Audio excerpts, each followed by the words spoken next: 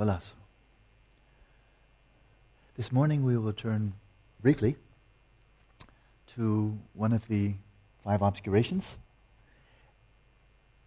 that obscures the very luminous, blissful, pure nature of our own awareness, and look at the natural antibody, that is a quality that we already have that can counteract that and dispel it. So it's very cool. You have the problem, but you have the built-in problem. You didn't get that from Buddhism. I didn't give it to you.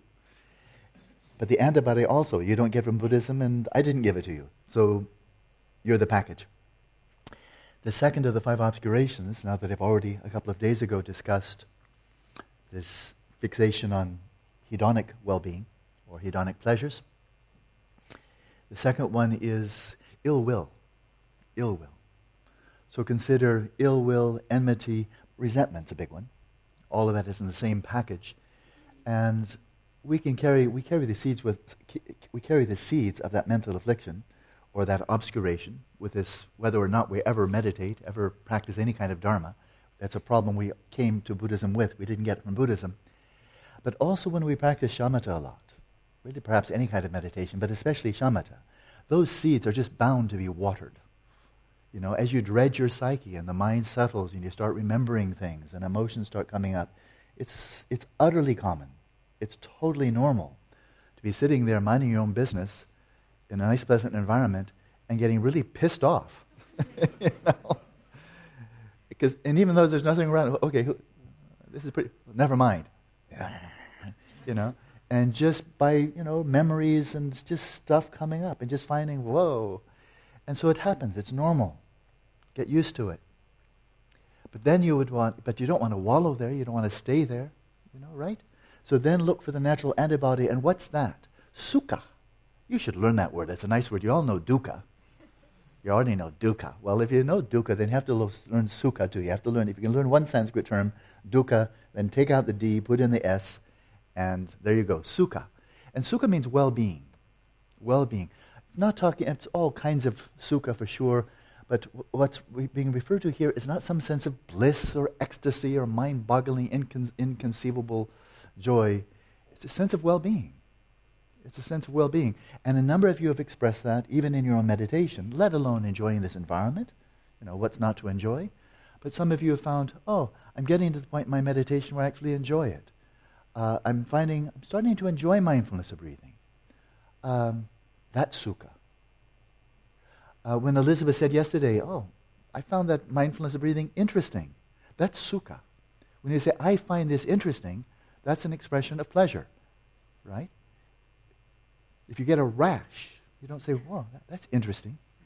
It catches your attention, but you don't call it interesting, right? And so, how then can we arouse sukha? Well, as I said, this is a natural antibody that comes through the practice of shamatha. And it really comes into flowering when you actually achieve shamatha, achieve access to the first jhana. You get all five of the antibodies, a great bouquet of antibodies, the 5 jhana factors.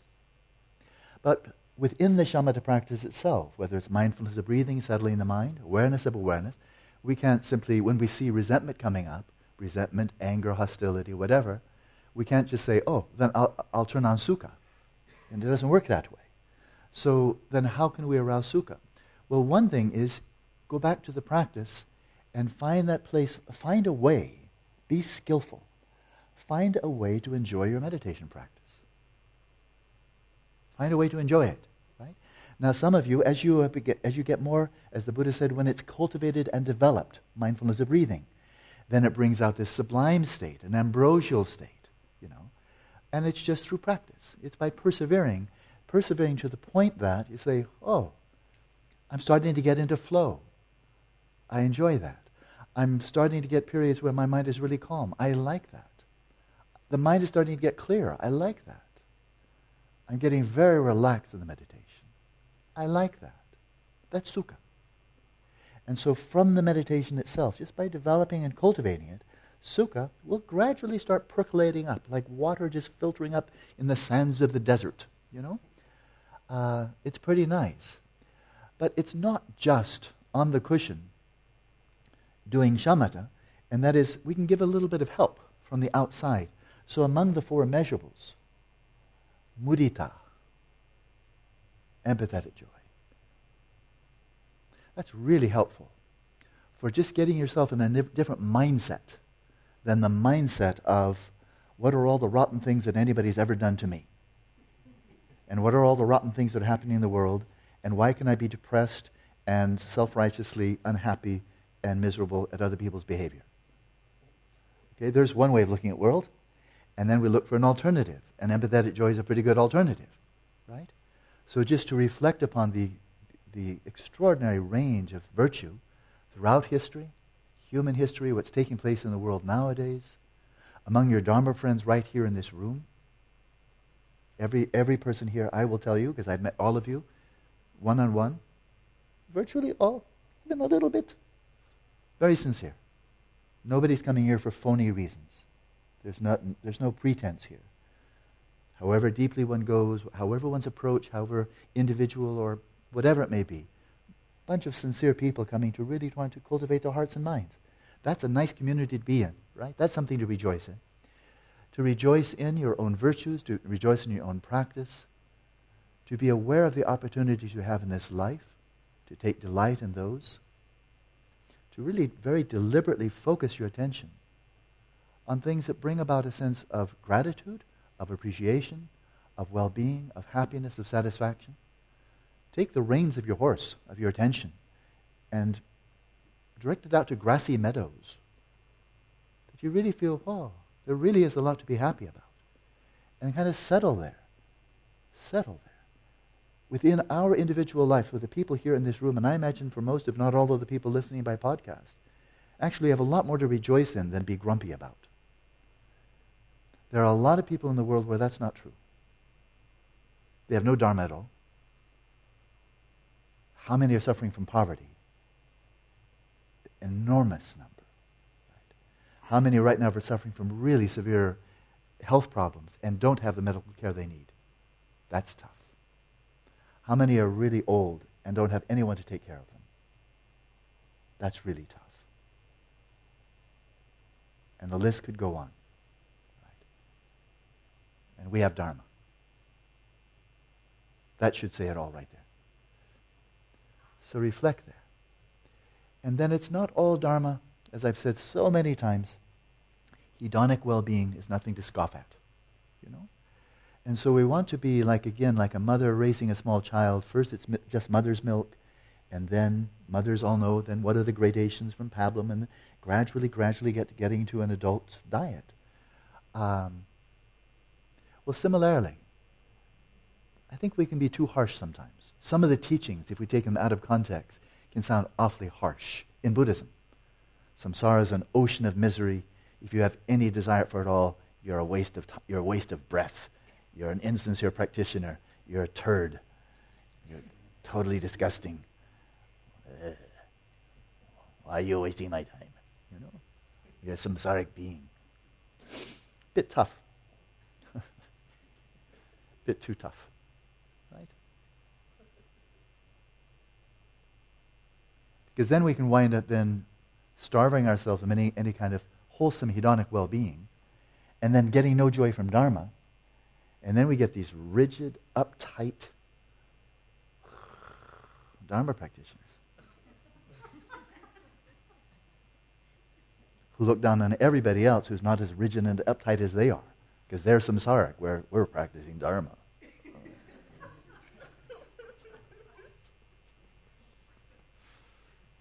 So lighten up. Find that balance. Because after all, before we encounter dharma, we're living on a 100% diet of hedonic stimulation. Isn't it? And then, so wean yourself off of that. But not all at once, not with a guillotine. You don't go from mother's milk to a rare steak. Not that rare steak is exactly where we want to go, but you get the message. So be gentle. Be gentle.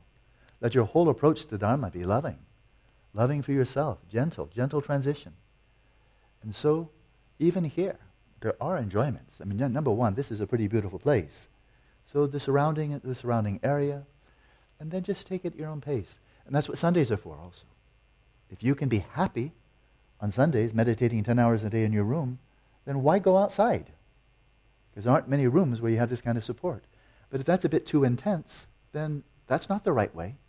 Maybe it's the beach. Maybe it's this. Maybe it's going over to Divine. Maybe it's hanging out by the pool, over at the sports center. But that's for you to decide, right?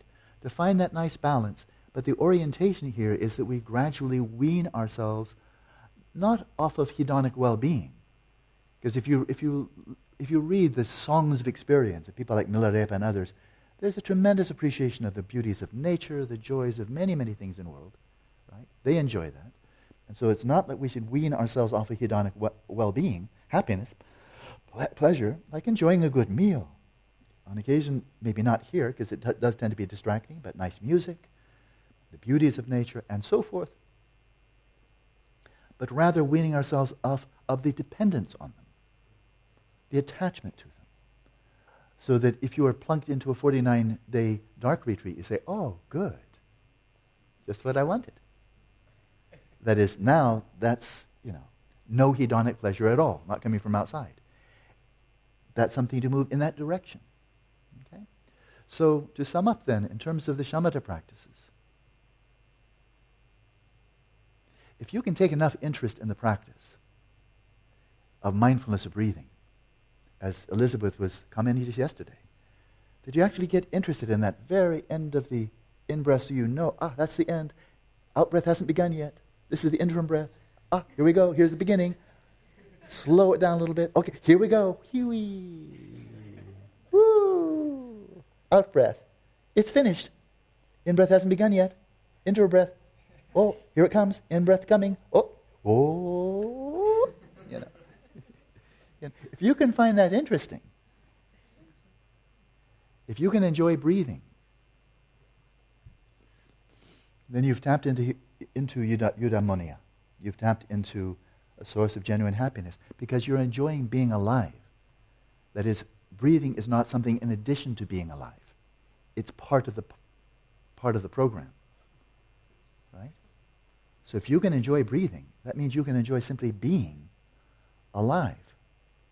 That's a really good foundation for enjoying hedonic pleasures when they're dished up, but not missing them when they're not.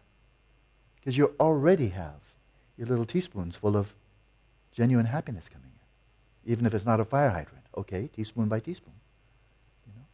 And then if you can enjoy settling the mind in its natural state, not by the entertainment value of what's coming up, but by the quality of awareness that you're experiencing, then you really are in a position to enjoy the dying process. Because you'll stop breathing, so you won't be able to enjoy that anymore. It's finished. But there's more to come. There are coming attractions after the breath stops, and that is a sequence, an ongoing flow of mental experiences in samadhi. So if you've already gotten used to enjoying watching your mind dissolve into its natural state, boy, I've got some really good news for you. When you die, that's going to happen all by itself. And you're going to get natural samadhi. You don't have to deal with what Natu was talking about yesterday, but what about all these impressions coming in? The sounds and sight and so forth. Don't worry, they vanish. Problem solved. And if you can enjoy that and not be freaking out by, I can't see anything, I can't hear anything. Yeah, you're dying. What part of that is unclear? If you can enjoy what's left over, if you can enjoy what's left over as your senses are imploding, and say, yeah, this is what I've been striving for all along. If I haven't achieved shamatha already, okay, let's give it one last shot. Then you can enjoy dying. So, number one, mindfulness of breathing, you can enjoy living. Number two, settling the mind, you can enjoy dying. And you know where I'm going here. If you can rest in awareness of awareness and enjoy that, then you can enjoy being dead. Because now the mind has settled in its natural state. Your coarse mind has dissolved into substrate consciousness. You are dead. But if you've already gotten used to enjoying that, then I think we have a complete package here. You can enjoy living, dying, and being dead. Now, the last one's the shortest one. Because that's only going to be a matter of hours. And then that little treat, your little dark retreat, will be finished. But if you've had some taste by whatever practices it is, Mahamudra, Dzogchen, whatever it may be, if you've had some taste of Rigpa, some glimpse, some genuine realization of Rigpa, pristine awareness, then when the clear light of death spontaneously manifests, Rigpa is unveiled, following being dead, then you have a real chance of, this lovely metaphor, the metaphor is of the child crawling up under the lap of the mother, or of recognizing an old friend you'd, lost contact with, and then you say, oh, my old friend. And that is sometime during the life you've had some contact, some acquaintance with Rigpa. You probably lost it. But now, here's my old friend. Of course, it's only a metaphor, but it's now coming home. You're coming now to the ground Rigpa. The Rigpa was always there, and now finally unveiled because everything else is gone. Even your substrate consciousness has evaporated away for a while. And so then, this non-dual realization of Rigpa, the clear light of death, and now, if you can taste that and ascertain it, you can actually enjoy being who you are and who you've always been.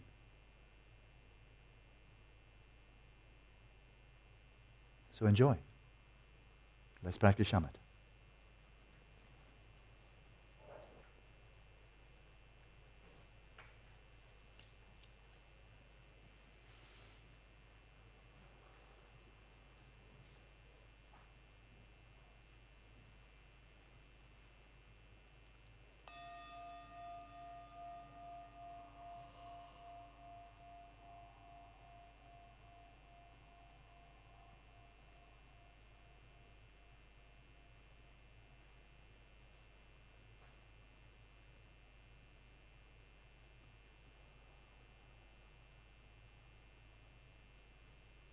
As if slipping into a cool swimming pool on a hot summer day, let your awareness slip into the transparent depths of the space of your own body, right down to the ground.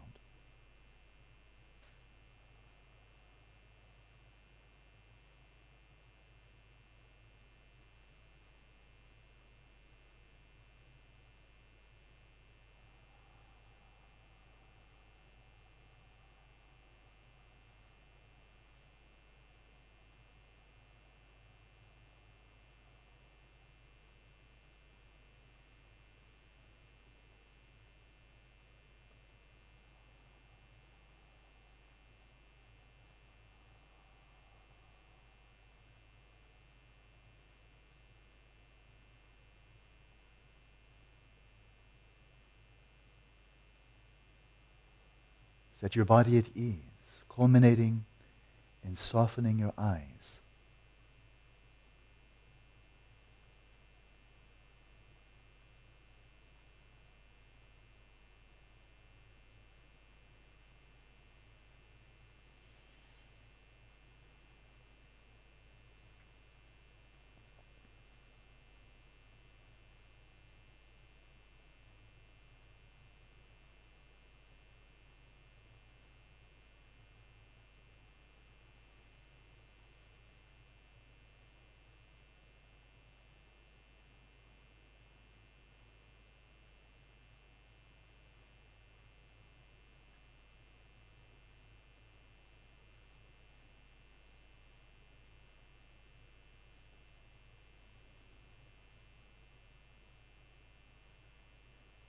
And now utterly release yourself into the breath.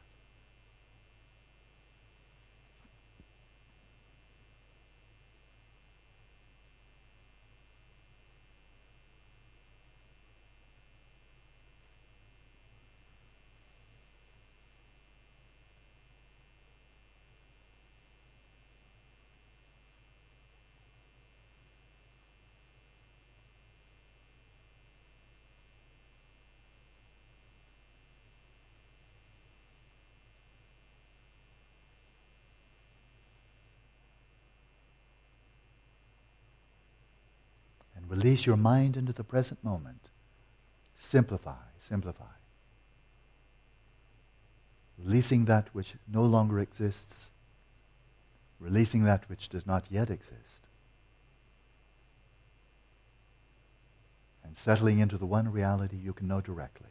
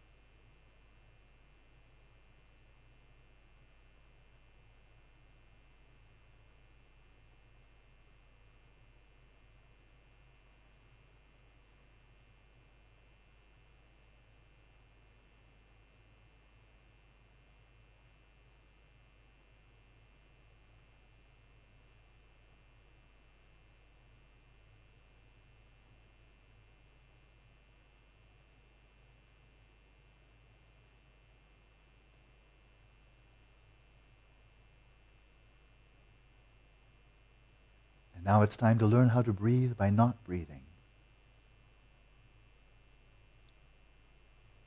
by not being involved, not interfering. Letting your awareness be as non-reactive as space itself.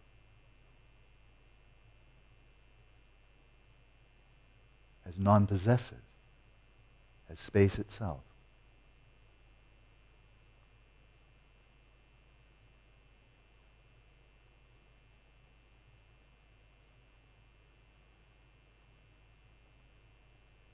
As if you were having an out-of-body experience where your awareness rests in the space of awareness itself, open and expansive. Observe the flow of energy from the nostrils down to the level of the navel, flowing down as you breathe in, flowing up as you breathe out.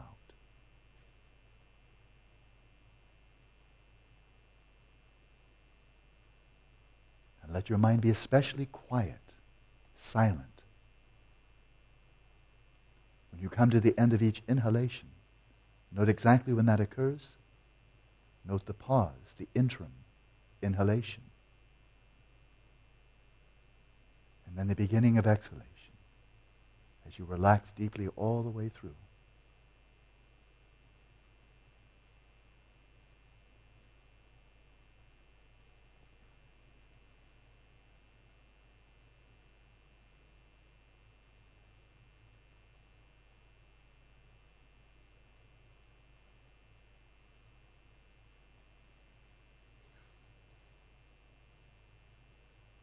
And especially as you come to the end of the out-breath,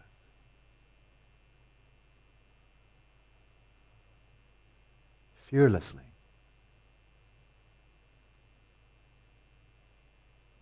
relax in the body.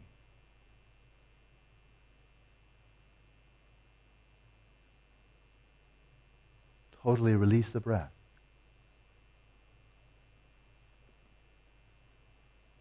Let your mind be pin drop silent as you note the very end of exhalation. You note the interim exhalation, whether it's short or long.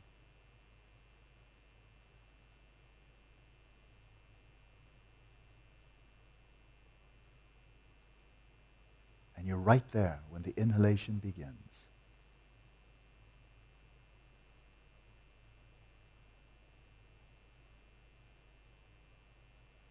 Allowing it to flow in of its own accord, whether it's a very shallow breath or deep, however it may be, simply witness it without inhibiting it or helping it along.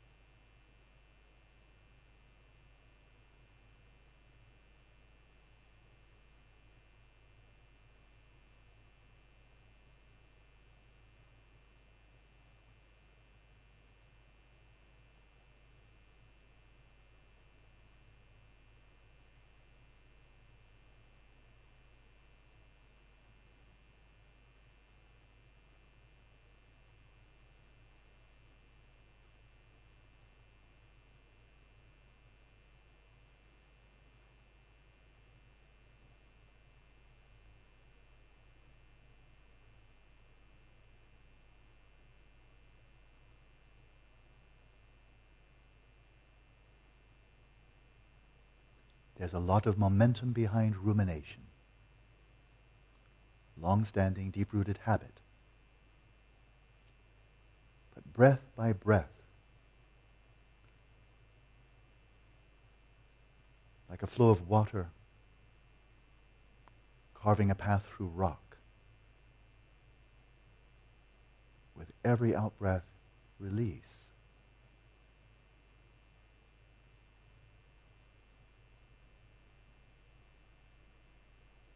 And carve a new habit.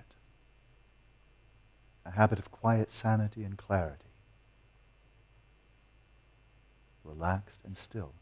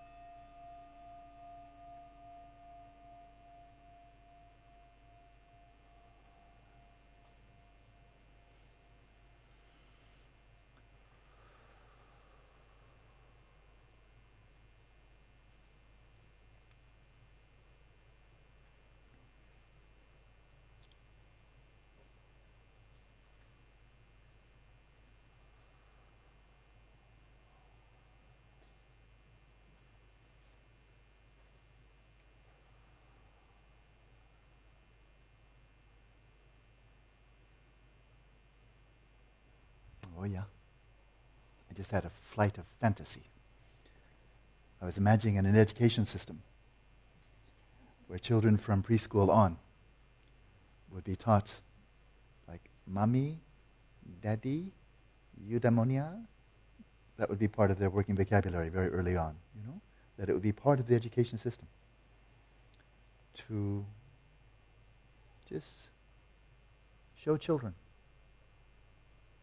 the avenues into genuine happiness by way of our conduct, by cultivating the mind, bringing in very, very gentle, very simple, fun exercises, cultivate the attention, empathy, and so forth. And then just have that continue all the way through elementary school, secondary school, right into college, through college. So when students graduated in whatever field, it could be civil engineering, but of course you would always minor in eudaimonia. Right? I mean, why wouldn't you? Because civil engineering is a very good right livelihood, but it'll never bring you eudaimonia. And why would you want to have only hedonic when you can also have both? So that would be flowing all the way through the education system. So when students graduated from college, they'd be well equipped to face the modern world, to make a living, to find hedonic well-being, but they'd also have like 15 years of training, exploring their own internal resources, and graduating as happy people. Wouldn't that be weird? Enjoy your day.